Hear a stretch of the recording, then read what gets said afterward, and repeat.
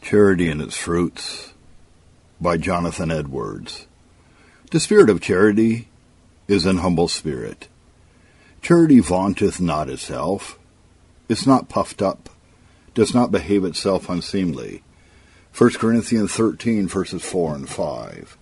Having shown the nature and tendency of charity or Christian love in respect to our receiving injury and doing good to others, that it suffers long and is kind, and also with respect to the good possessed by others as compared with that possessed by ourselves, that charity envieth not, the apostle now proceeds to show that in reference to what we ourselves may be or have, charity is not proud, that it vaunteth not itself, is not puffed up, does not behave itself unseemly, is on the other hand it prevents us from envying others, what they possess. So on the other, it keeps us from glorying in what we possess ourselves. Paul had just declared that charity was contrary to a spirit of envy, and now he declares that it is equally contrary to that spirit, which especially provokes men to envy others, in which they often make a pretense or an apology for envying them, namely that they are puffed up with their honors and prosperity, and vaunt themselves on their possession of these things. When men have obtained prosperity or are advanced, and others observe that they are puffed up and vaunt themselves in it, this tends to provoke envy and make others uneasy at the sight of their prosperity. But if a man has prosperity or advancement, and yet does not vaunt himself or behave in an unseemly manner on account of it, this tends to reconcile others to his high circumstances and make them satisfied that he should enjoy his elevation. As already observed, when men envy another, they are prone to excuse and justify themselves in so doing by the pretense that he does not make a good improvement of his prosperity, but is proud of it and puffed up on account of it. But the apostle shows how Christian love or charity tends to make all behave suitably to their condition, whatever it may be. If below others, not to envy them, and if above others, not to be proud or puffed up with the prosperity. In the words of the text, we may observe that the spirit of Christian love is spoken of as the opposite of a proud behavior, and that 2 degrees of such a behavior are mentioned. The higher degree is expressed by a man's vaunting himself, that is, by his so carrying himself as to show plainly that he glories in what he has or is. And the lower degree is expressed by his behaving himself unseemly, that is, by his not conducting himself in a becoming and decent manner in the enjoyment of his prosperity, but so acting as to show that he thinks the mere fact of his being prosperous exalts him above others. And the spirit of charity or love is spoken of is opposed not only to a proud behavior, but to a proud spirit, or pride in the heart. For charity is not puffed up. The doctrine we are taught, then, in these words is this, that the spirit of charity, or Christian love, is an humble spirit. And speaking to this doctrine, I would show, number 1, what humility is, and secondly, how a Christian spirit or the spirit of charity is an humble spirit. First, I would show what humility is. Humility may be defined to be a habit of mind and heart corresponding to our comparative unworthiness and vileness before God, or a sense of our own comparative meanness in His sight, with a disposition to a behavior answerable thereto. It consists partly in the understanding or in the thought and knowledge we have of ourselves, partly in the will, partly in the sense or estimate we have of ourselves, and partly in the disposition we have to a behavior answerable to this sense or estimate. And the first thing in humility is a sense of our own comparative meanness. I say comparative meanness because humility is a grace proper for beings that are glorious and excellent in very many respects. Thus the saints and angels in heaven excel in humility, and humility is proper and suitable in them, though they are pure, spotless, and glorious beings, perfect in holiness and excelling in mind and strength. But though they are thus glorious, yet they have a comparative meanness before God, of which they are sensible. For he has said, to humble himself to behold the things that are in heaven. Psalm 113, verse 6. So the man Christ Jesus, who is the most excellent and glorious of all creatures, is yet meek and lowly of heart, and excels all other beings in humility. Humility is one of the excellencies of Christ because he is not only God but man. And as a man he was humble, for humility is not and cannot be an attribute of the divine nature. God's nature is indeed infinitely opposite to pride, and yet humility cannot properly be predicated of him. For if it could, this would argue imperfection, which is impossible in God. God, who is infinite in excellence and glory, and infinitely above all things, cannot have any comparative meanness, and of course cannot have any such comparative meanness to be sensible of, and therefore cannot be humble. But humility is an excellence proper to all created intelligent beings, for they are all infinitely little and mean before God, and most of them are in some way mean and low in comparison with some of their fellow creatures. Humility implies a compliance with that rule of the apostle, Romans 12, verse 3, that we think not of ourselves more highly than we ought to think, but that we think soberly, according as God has dealt to every one of us a measure not only of faith but of other things. And this humility as a virtue in men implies a sense of their own comparative meanness, both as compared with God and as compared with their fellow creatures. First, humility does primarily and chiefly consist in a sense of our meanness as compared with God, or a sense of the infinite distance there is between God and ourselves. We are little despicable creatures, even worms of the dust, and we should feel that we are as nothing and less than nothing in comparison with the majesty of heaven and earth. Such a sense of his nothingness Abraham expressed when he said, Genesis 18:27, Behold, now I have taken upon me to speak unto the Lord, which am but dust and ashes. There is no true humility without somewhat of the Spirit, for however sensible we may be of our meanness as compared with some of our fellow creatures, we are not truly humble unless we have a sense of our own nothingness as compared with God. Some have a low thought of themselves as compared with other men, from the meanness of their circumstances, or from a melancholy and desponding temperament which is natural to them, or from some other cause, while still they know nothing of the infinite distance there is between them and God. And though they may be ready to look upon themselves as humble-spirited, yet they have no true humility. That which above all other things it concerns us to know of ourselves is what we are in comparison with God, who is our Creator and the one in whom we live and move and have our being, and who is infinitely perfect in all things. And if we are ignorant of our meanness as compared with him, then the most essential thing, and that which is indispensable in true humility, is wanting. But where this is truly felt, there arises from it, secondly, a sense of our own meanness as compared with many of our fellow creatures. For man is not only a mean creature in comparison with God, but he is very mean as compared with multitudes of creatures of a superior rank in the universe. And most men are mean in comparison with many of their fellow men. And when a sense of this comparative meanness arises from a just sense of our meanness as God sees it, then it is of the nature of true humility. He that has a right sense and estimate of himself in comparison with God will be likely to have his eyes open to see himself aright in all respects. Seeing truly how he stands with respect to the first and highest of all beings will tend greatly to help him to a just apprehension of the place he stands in among creatures. And he that does not rightly know the first and greatest of beings, who is a fountain and source of all other beings, cannot truly know anything aright. But so far as he has come to a knowledge of the former, so far as he prepared for and led unto the knowledge of other things, and so of himself as related to others and as standing among them. All this would apply to men considered as unfallen beings, and would have been true of our race if our first parents had not fallen, and thus involved their posterity in sin. But humility in fallen men implies a sense of a tenfold meanness, both before God and men. Men's natural meanness consists in his being infinitely below God in natural perfection, and in God's being infinitely above him in greatness, power, wisdom, majesty, and so on. And a truly humble man is sensible of the small extent of his own knowledge, and the great extent of his ignorance, and of the small extent of his understanding as compared with the understanding of God. He is sensible of his weakness, how little his strength is, and how little he is able to do.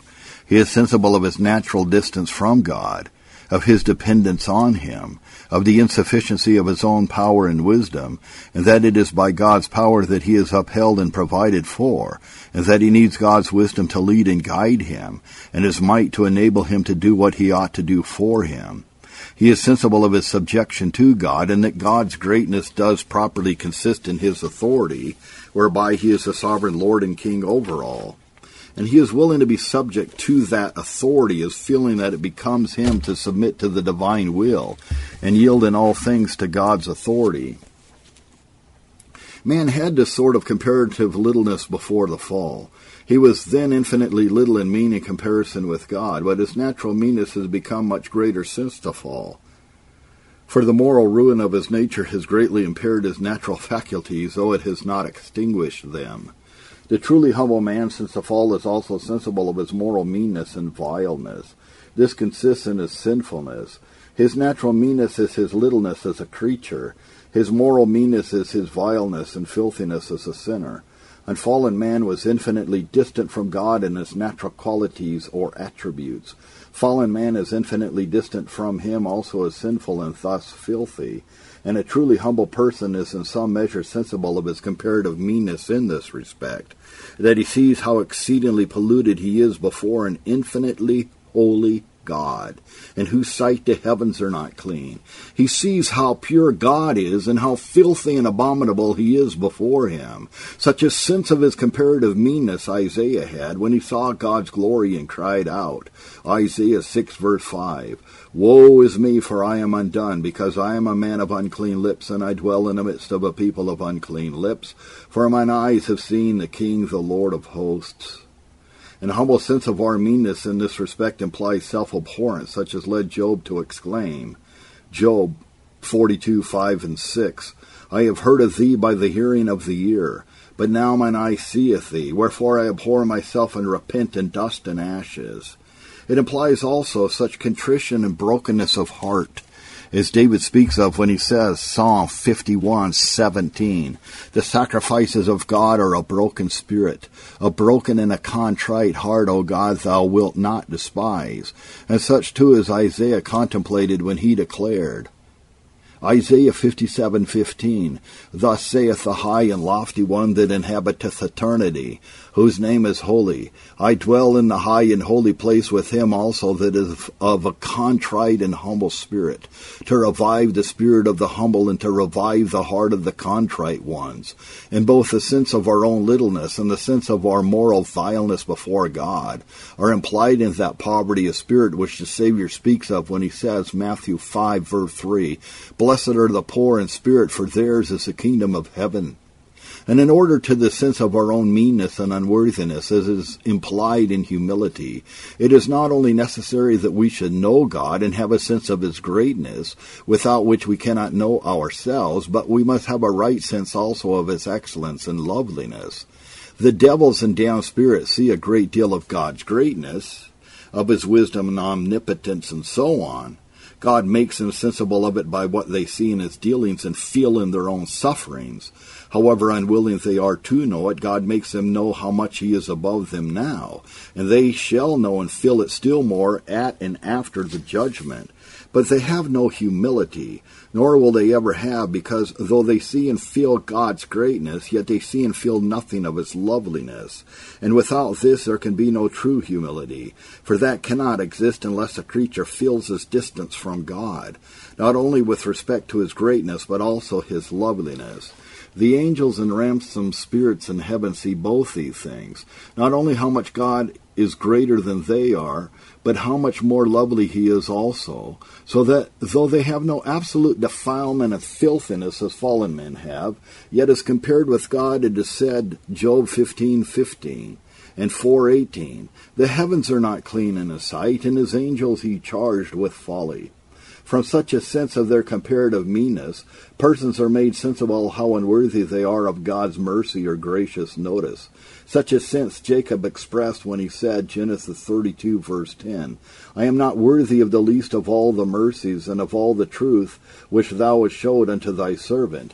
And David when he exclaimed 2 Samuel 7:18, Who am I, O Lord God, and what is my house that thou hast brought me hitherto? In such a sense have all who are truly humble before God. But as humility consists in a sense of our comparative meanness, so it implies, number 2, a disposition to a corresponding behavior and conduct. Without this there is no true humility. If it could be so that our understanding could be enlightened to see our own meanness, and at the same time the will and disposition of the soul did not comply with and conform to that which is answerable to our sense of it, but opposed it, then there would be no humility. As was just now said, the devils and damned spirits see much of their comparative littleness before God in some respects. They know that God is infinitely above them in power and knowledge and majesty, and yet not knowing and feeling his loveliness and excellence, their wills and dispositions by no means comply with and conform to what is becoming their meanness, and so they have no humility but are full of pride. Without pretending to mention everything in our behavior answerable to a proper sense of our meanness and vileness, to which humility would dispose us, for that would include the whole of our duty toward God and man, I would specify some things that are worthy of notice, both in reference to God and in reference to man. First, some things in our behavior toward God to which humility will dispose us. As the first of these, humility disposes a person heartily and freely to acknowledge his meanness or littleness before God. He sees how fit and suitable it is that he should do this, and he does it willingly and even with delight. He freely confesses his own nothingness and vileness, and owns himself unworthy of any mercy and deserving of all misery. It is the disposition of the humble soul to lie low before God and to humble himself in the dust in his presence. Humility also disposes one to be distrustful of himself, and to depend only on God. The proud man that has a high opinion of his own wisdom or strength or righteousness is self-confident. But the humble are not disposed to trust in themselves, but are diffident of their own sufficiency, and it is their disposition to rely on God, and with delight to cast themselves wholly on him as their refuge and righteousness and strength. The humble man is further disposed to renounce all the glory of the good he has or does, and to give it all to God. If there be anything that is good in him, or any good done by him, it is not his disposition to glory or vaunt himself in it before God, but to ascribe all to God, and in the language of the psalmist, to say, Not unto us, O Lord, not unto us, but unto thy name give glory, for thy mercy and thy truth's sake. Psalm 115, verse 1. It is the disposition again of the humble person wholly to subject himself to God. His heart is not opposed to a full and absolute subjection to the divine will, but inclined to it.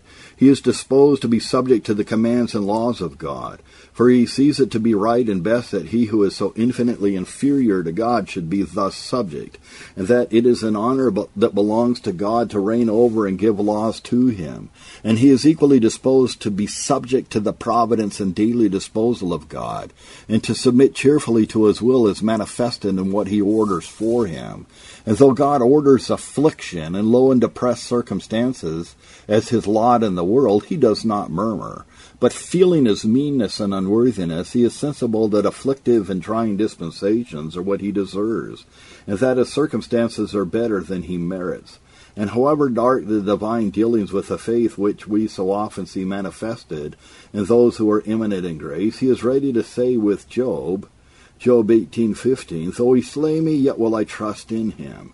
And as humility implies a disposition to such a behavior toward God, so secondly it disposes to a behavior toward men, answerable to our comparative meanness. And this I shall show by pointing out what kind of behavior humility tends to prevent. And it tends in the first place to prevent an aspiring and ambitious behavior amongst men. The man that is under the influence of an humble spirit is content with such a situation amongst men as God is pleased to allot to him, and is not greedy of honor, and does not affect to appear uppermost and exalted above his neighbors. He acts on the principle of that saying of the prophet Jeremiah 45:5, Seekest thou great things for thyself? Seek them not. And also of that injunction of the apostle in Romans 12:16, Mind not high things. Humility tends also to prevent an ostentatious behavior. If the truly humble man has any advantage or benefit of his kind, either temporal or spiritual, above his neighbors, he will not affect to make a show of it. If he has greater natural abilities than others, he will not be forward to parade and display them, or be careful that others shall know his superiority in this respect. If he has a remarkable spiritual experience, he will not be solicitous that men should know it for the sake of the honor he may obtain by it, nor does he affect to be esteemed of men as an eminent saint and a faithful servant of heaven, for it is a small thing with him what men may think of him. If he does anything well or does his duty in any respect with difficulty and self-denial, he does not affect that men should take notice of it, nor is he careful lest they should not observe it.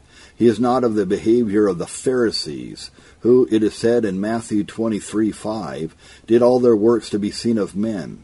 But if he has done anything in sincerity, is content that the great Being who sees in secret beholds and will approve it. Humility tends also to prevent an arrogant and assuming behavior. He that is under the influence of an humble spirit is not forward to take too much upon him. And when he is amongst others, he does not carry it toward them as if he expected and insisted that a great deal of regard should be shown to himself. His behavior does not carry with it the idea that he is the best amongst those about him, and that he is the one to whom the chief regard should be shown, and whose judgment is most to be sought and followed. He does not carry it as if he had expected that everybody should bow to him and give place to him, as if no one was of as much consequence as himself. He does not put on assuming airs in his common conversation, nor in the management of his business, nor in the duties of religion. He is not forward to take upon himself that which does not belong to him, as though he had power where indeed he has not, as if the earth ought to be subject to his bidding and must comply with his inclination and purposes. On the contrary, he gives all due deference to the judgment and inclination of others, and his behavior carries with it the impression that he sincerely receives and acts on that teaching of the Apostle, Philippians 2, verse 3. Let nothing be done through strife or vainglory, but in lowliness of mind let each esteem other better than themselves. In talking of the things of religion, he has not the air, either in his speech or behavior, of one that esteems himself one of the best saints in the whole company, but he carries himself as if he thought, in the expression of the Apostle in Ephesians 3, verse 8, that he was less than the least of all saints. Humility tends also to prevent a scornful behavior. Treating others with scorn and contempt is one of the worst and most offensive manifestations of pride toward them. But they that are under the influence of an humble spirit are far from such a behavior. They do not despise or look down on those that are below them with a haughty, supercilious air, as though they were scarce worthy to come nigh them or to have any regard from them. They are sensible that there is no such a vast difference between themselves and their fellow men as warrants such a behavior.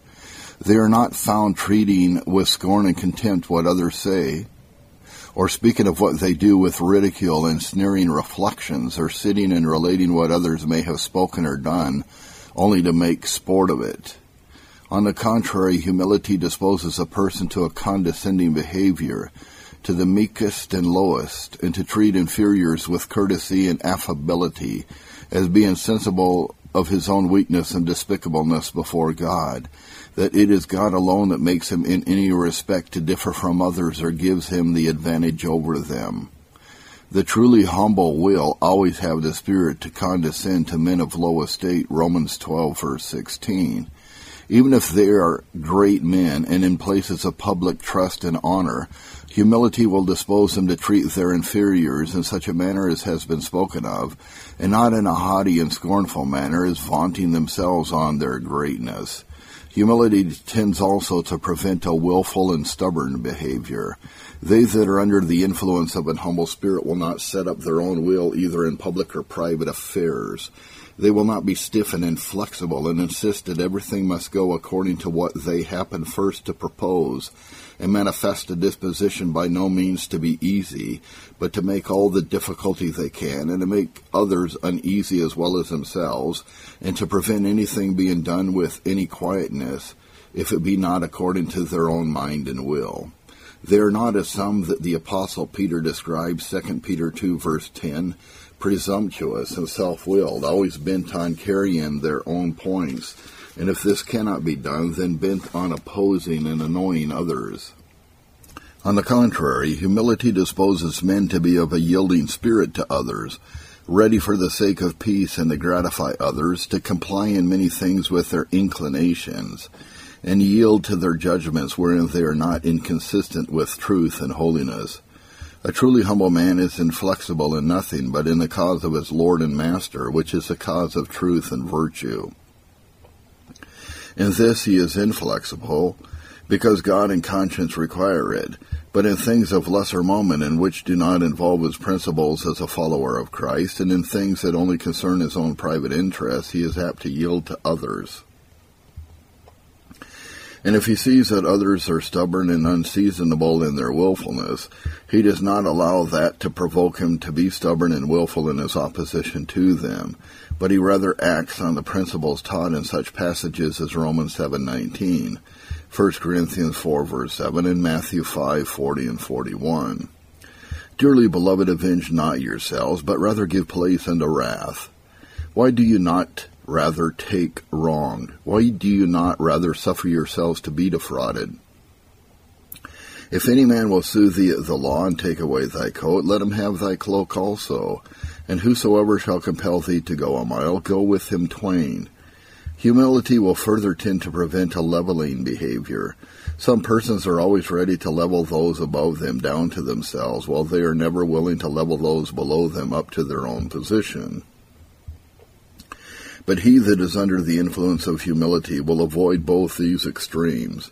On the one hand, he will be willing that all should rise just so far as their diligence and worth of character entitle them to, and on the other hand, he will be willing that his superiors should be known and acknowledged in their place, and have rendered to them all the honors that are their due.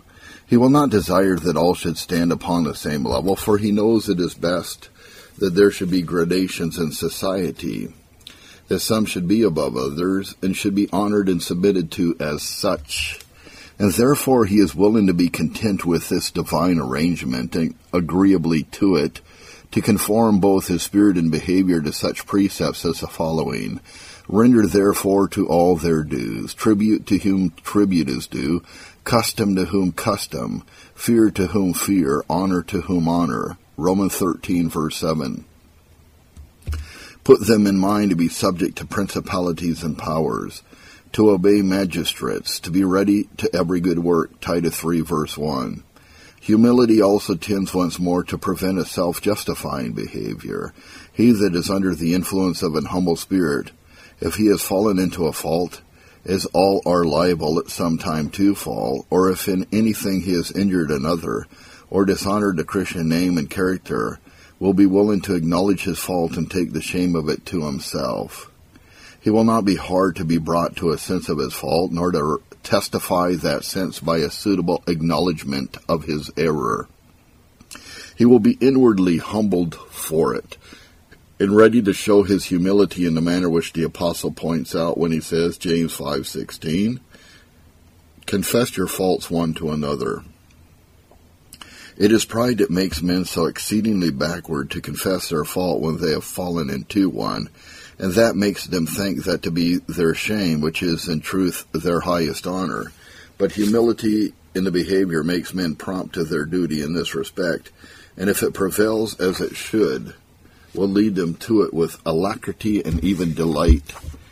And when anyone shall give such a person a Christian admonition or reproof for any fault, humility will dispose him to take it kindly and even thankfully. It is pride that makes men to be so uneasy when they are reproved by any of their neighbors, so that oftentimes they will not bear it, but become angry and manifest great bitterness of spirit. Humility, on the contrary, will dispose them not only to tolerate such reproofs, but to esteem and prize them as marks of kindness and friendship. Let the righteous smite me, says the psalmist. It shall be a kindness, and let him reprove me. It shall be an excellent oil, which shall not break my head. Having thus shown what humility is in its nature, and to what it will lead us both in spirit and behavior in respect both to God and to our fellow men, I proceed as proposed to show, secondly, that the spirit of charity is an humble spirit. And this I would do in two particulars. First, by showing how the spirit of charity, or divine love, implies and tends to humility, and then by showing how such exercises of this charity as the gospel tends to draw forth, does especially imply and tend to it. Number one, a spirit of charity or divine love implies and tends to humility. It implies humility. The spirit of charity or divine love, as has already been shown, is the sum of the Christian spirit, and of course implies humility in it as an essential qualification. True divine love is an humble love, and that love which is not humble is not truly divine. And this appears plain from two considerations. Because a sense of the loveliness of God is peculiarly that discovery of God that works humility, and because when God is truly loved, he is loved as an infinite superior. In the first place, because a sense of the loveliness of God is peculiarly that discovery of God that works humility. A sincere discovery of God's greatness without the sight of his loveliness will not do it. But it is the discovery of his loveliness that effects it, and that makes the soul truly humble. All grace is wrought in the heart through the knowledge of God and by the clear discovery of his perfections, and the knowledge of these perfections is the foundation of all grace. And it is a discovery or sense of God as lovely, and not only as lovely, but as infinitely above us in loveliness, that works humility in the heart.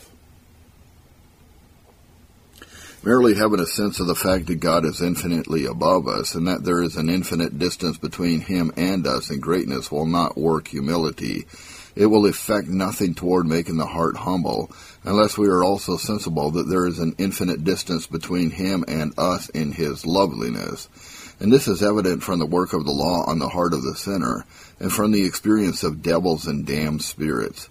Under the work of the law on the heart, persons may have a sense of the awful greatness of God, and yet have no humility because they have no sense of his loveliness.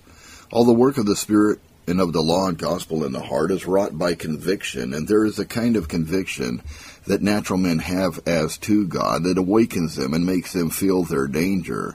And this is a conviction of the terrible greatness of God revealing himself in the requirements and denunciations of his law. But this they may and often do have, and yet have no humility. And the reason is that they have no sense of how much God is above them in loveliness. This is the only thing wanting, and without this they will not be humble. And the same is manifest from the experience of devils and damned spirits. They have a clear sense of God's being infinitely above them in greatness, but they have no humility because they do not feel how much he is above them in loveliness.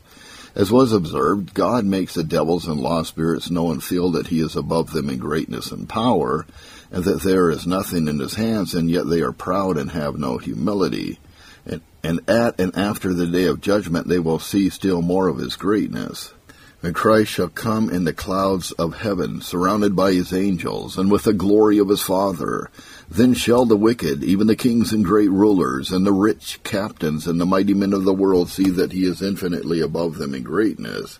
And as they see his terrible majesty, they shall hide themselves from his face. And the devils too will see it, and will tremble at that time, a great deal more than they tremble now at the thoughts of it. And the devils and wicked men shall be made to know that he is the Lord. They shall know it with a witness. They shall know by what they see and by what they feel when the sentence comes to be executed on them that God is indeed above them, and they are as nothing before him, as is said by the prophet Ezekiel 7:27. According to their deserts will I judge them, and they shall know that I am the Lord. But though they shall so clearly and so terribly see that God is infinitely above them in greatness, yet they will have no humility. They will see themselves at an infinite distance from God, but their hearts will not comply with that distance, and feel as is answerable to it, because they will not see God's loveliness. They will not know their infinite distance from him in this respect, and therefore will not be led to humility. And this their experience shows, that it is a sense of the infinite distance of the creature from the Creator in loveliness that causes true humility. This it is that causes humility in the angels in heaven and in the saints on earth.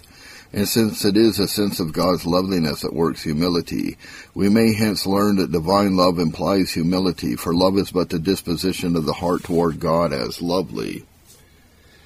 If the knowledge of God as lovely causes humility, then a respect to God as lovely implies humility, and from this love to God arises a Christian love to man, and therefore it follows that both love to God and love to man, the union of which is the very thing the apostle calls charity, alike imply humility.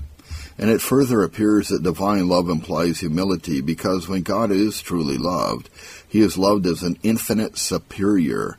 True love to God is not love to him as an equal, for everyone that truly loves God honors him as God. That is, as a being infinitely superior to all others in greatness and excellence. It is a love to a being who is infinitely perfect in all his attributes, the supreme Lord and absolute sovereign of the universe.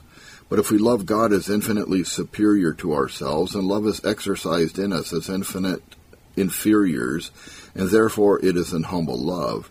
In exercising it, we look upon ourselves as infinitely mean and low before God, and love proceeds from us as such. But to love God in this manner is to love him in humility and with an humble love. Thus divine love implies humility. But secondly, it also tends to humility. Humility is not only a quality in divine love, but it is also an effect of it.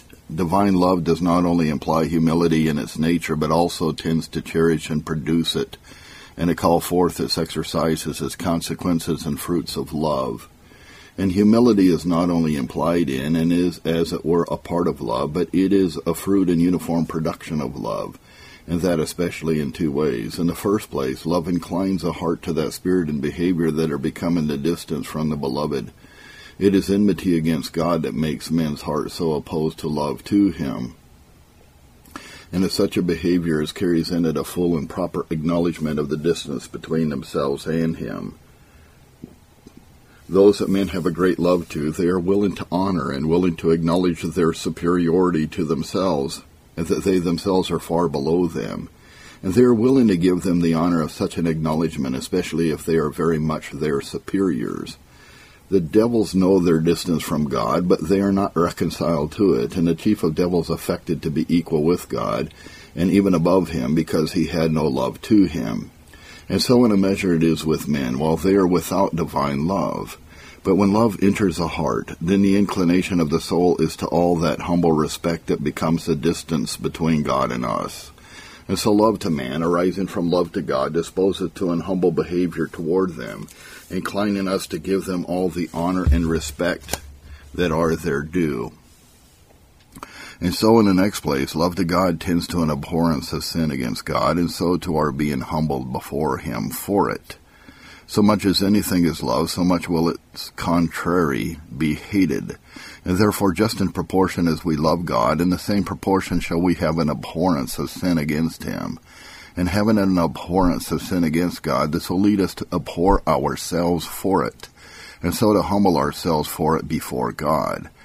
Having thus shown how divine love, which is the sum of the Christian temper, implies and tends to humility, I come now to show, number 2, how the gospel tends to draw forth such exercises of love as do especially imply and tend to it.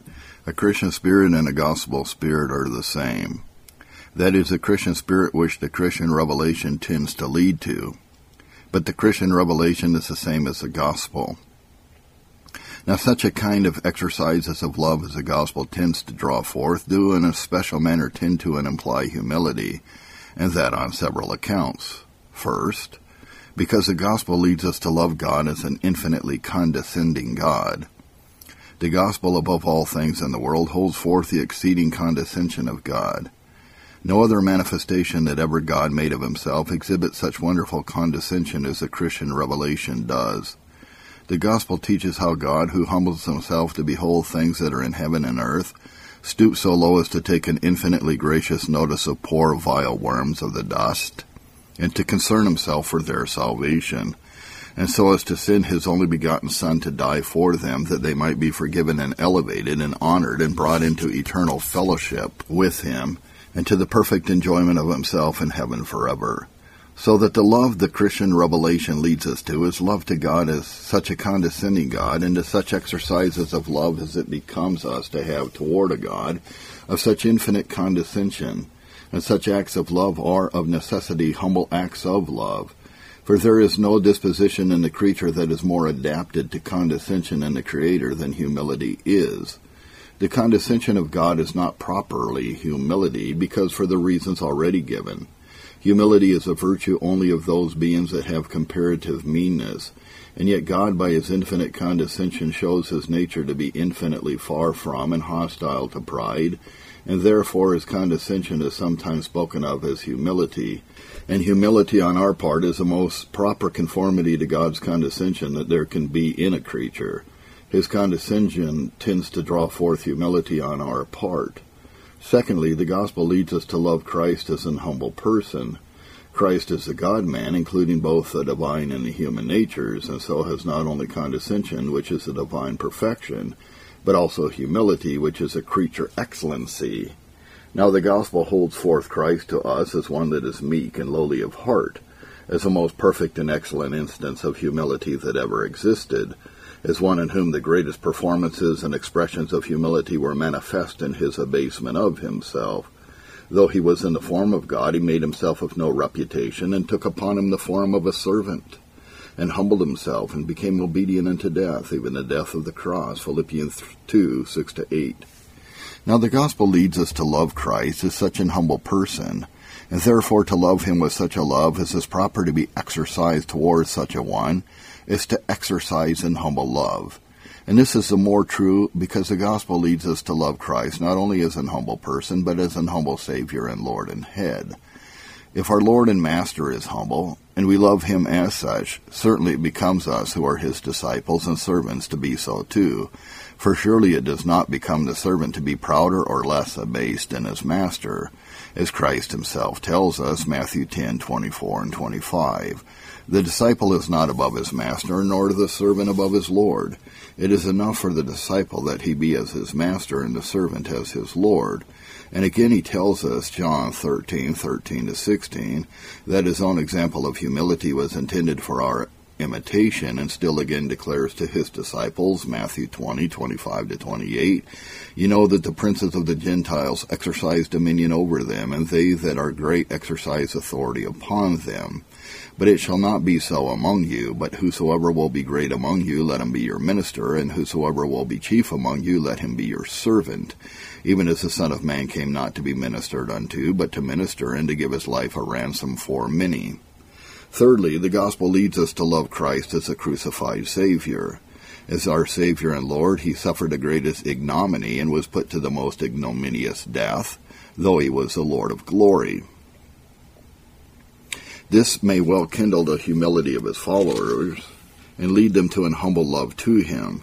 For by God sending the Son into the world to suffer such an ignominious death, he did, as it were, pour contempt on all the earthly glory that men are wont to be proud of, and that he gave him, as the Savior and head of all of his elect people, to appear in circumstances so far from earthly glory, and in circumstances of the greatest earthly ignominy and shame. And Christ, by being willing thus to be abased and thus to suffer, not only cast contempt on all worldly glory and greatness, but showed his humility in the clearest manner. If we then consider ourselves as the followers of the meek and lowly and crucified Jesus, we shall walk humbly before God and man all the days of our life on earth. Fourthly, the gospel still further tends to lead us to humble exercises of love, because it leads us to love Christ as one that was crucified for our sakes. The mere fact that Christ was crucified is a great argument for the humility of us who are his followers, but his being crucified for our sakes is a much greater argument for it. For Christ being crucified for our sakes is the greatest testimony of God against our sins that ever was given. It shows more of God's abhorrence of our sins than any other act or event that God has ever directed or permitted. The measure of God's abhorrence of our sins is shown by his having them so terribly punished, and his wrath so executed against them, even when imputed to his own Son. So that this is the greatest inducement to our humility that can be presented in this on two accounts, because it is the greatest manifestation of the vileness of that for which we should be humble, and also the greatest argument for our loving the humble spirit which the gospel holds forth. The excellency of Christ and the love of Christ more appear in his yielding himself to be crucified for us than in any other of his acts. so that these things considered together above all things tend to draw forth on our part the exercises of humble love. In the application of the subject we may see, number 1, the excellency of a Christian spirit. The righteous, it is said, Proverbs 12, verse 26, is more excellent than his neighbor. And much of this excellence in the true Christian consists in his meek and lowly spirit, which makes him so like his Savior. This spirit the apostle speaks of, 1 Peter 3, verse 4, is the richest of all ornaments, even the ornament of a meek and quiet spirit, which is in the sight of God of great price. The subject should lead us, secondly, to examine ourselves and see if we are indeed of an humble spirit. His soul, says the prophet, Habakkuk 2:4, which is lifted up, is not upright in him.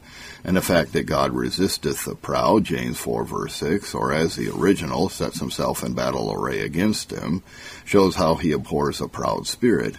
And it is not every show and appearance of humility that will stand the test of the gospel.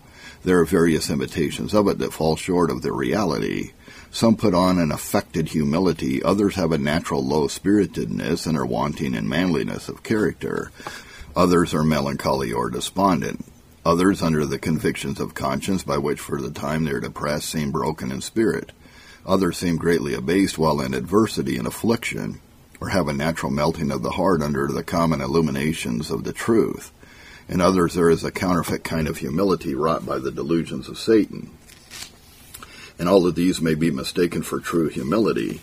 Examine yourself, then, and see what is the nature of your humility, whether it be of these superficial kinds or whether it be indeed wrought by the Holy Spirit in your hearts. And do not rest satisfied till you find that the spirit and behavior of those whom the gospel accounts humble are yours. Number 3. The subject exhorts those who are strangers to the grace of God to seek that grace, that they may thus attain to the spirit of humility.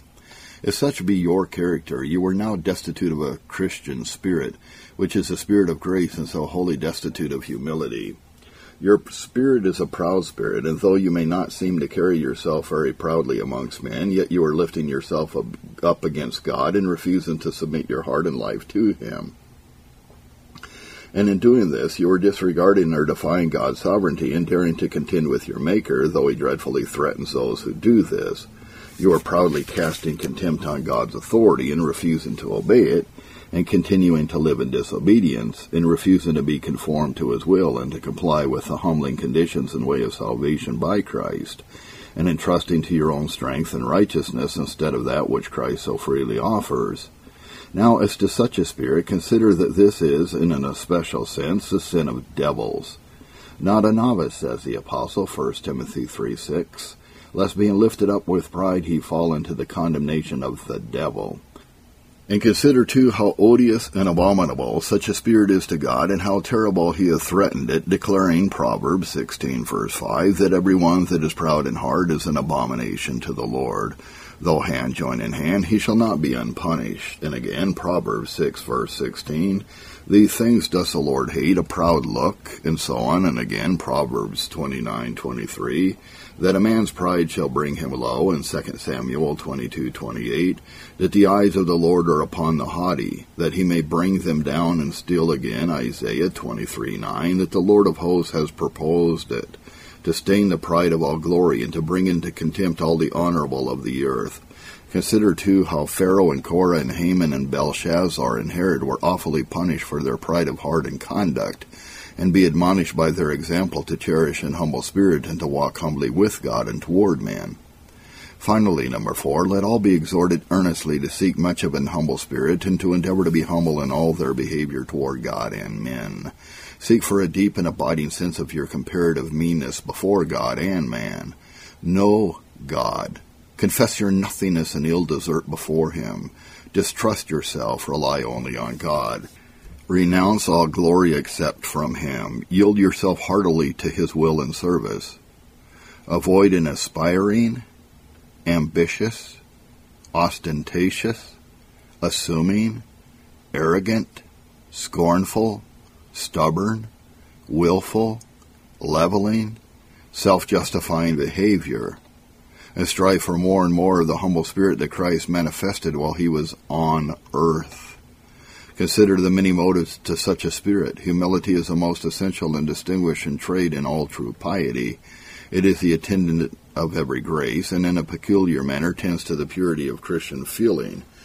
It is the ornament of the Spirit, the source of some of the sweetest exercises of Christian experience, the most acceptable sacrifice we can offer to God, the subject of the richest of his promises, the Spirit with which he will dwell on earth, and which he will crown with glory in heaven hereafter. Earnestly seek then, and diligently and prayerfully cherish an humble spirit, and God shall walk with you here below. And when a few more days shall have passed, he will receive you to the honors bestowed on his people at Christ's right hand. Still Waters Revival Books is now located at PuritanDownloads.com. It's your worldwide online Reformation home for the very best in free and discounted classic and contemporary, Puritan and Reformed books, MP3s, and videos. For much more information on the Puritans and Reformers, including the best free and discounted classic and contemporary books, MP3s, digital downloads, and videos, please visit Still Waters Revival Books at PuritanDownloads.com. Still Waters Revival Books also publishes the Puritan Hard Drive, the most powerful and practical Christian study tool ever produced. All thanks and glory be to the mercy, grace, and love of the Lord Jesus Christ for this remarkable and wonderful new Christian study tool. The Puritan Hard Drive contains over 12,500 of the best Reformation books, MP3s, and videos ever gathered onto one portable Christian study tool. An extraordinary collection of Puritan, Protestant, Calvinistic, Presbyterian, Covenanter, and Reformed Baptist resources. It's fully upgradable and it's small enough to fit in your pocket. The Puritan Hard Drive combines an embedded database containing many millions of records with the most amazing and extraordinary custom Christian search and research software ever created.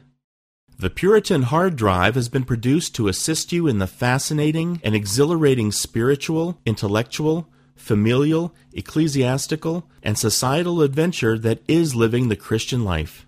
It has been specifically designed so that you might more faithfully know, serve, and love the Lord Jesus Christ, as well as to help you to do all you can to bring glory to His great name. If you want to love God with all your heart, soul, strength, and mind, then the Puritan Hard Drive is for you.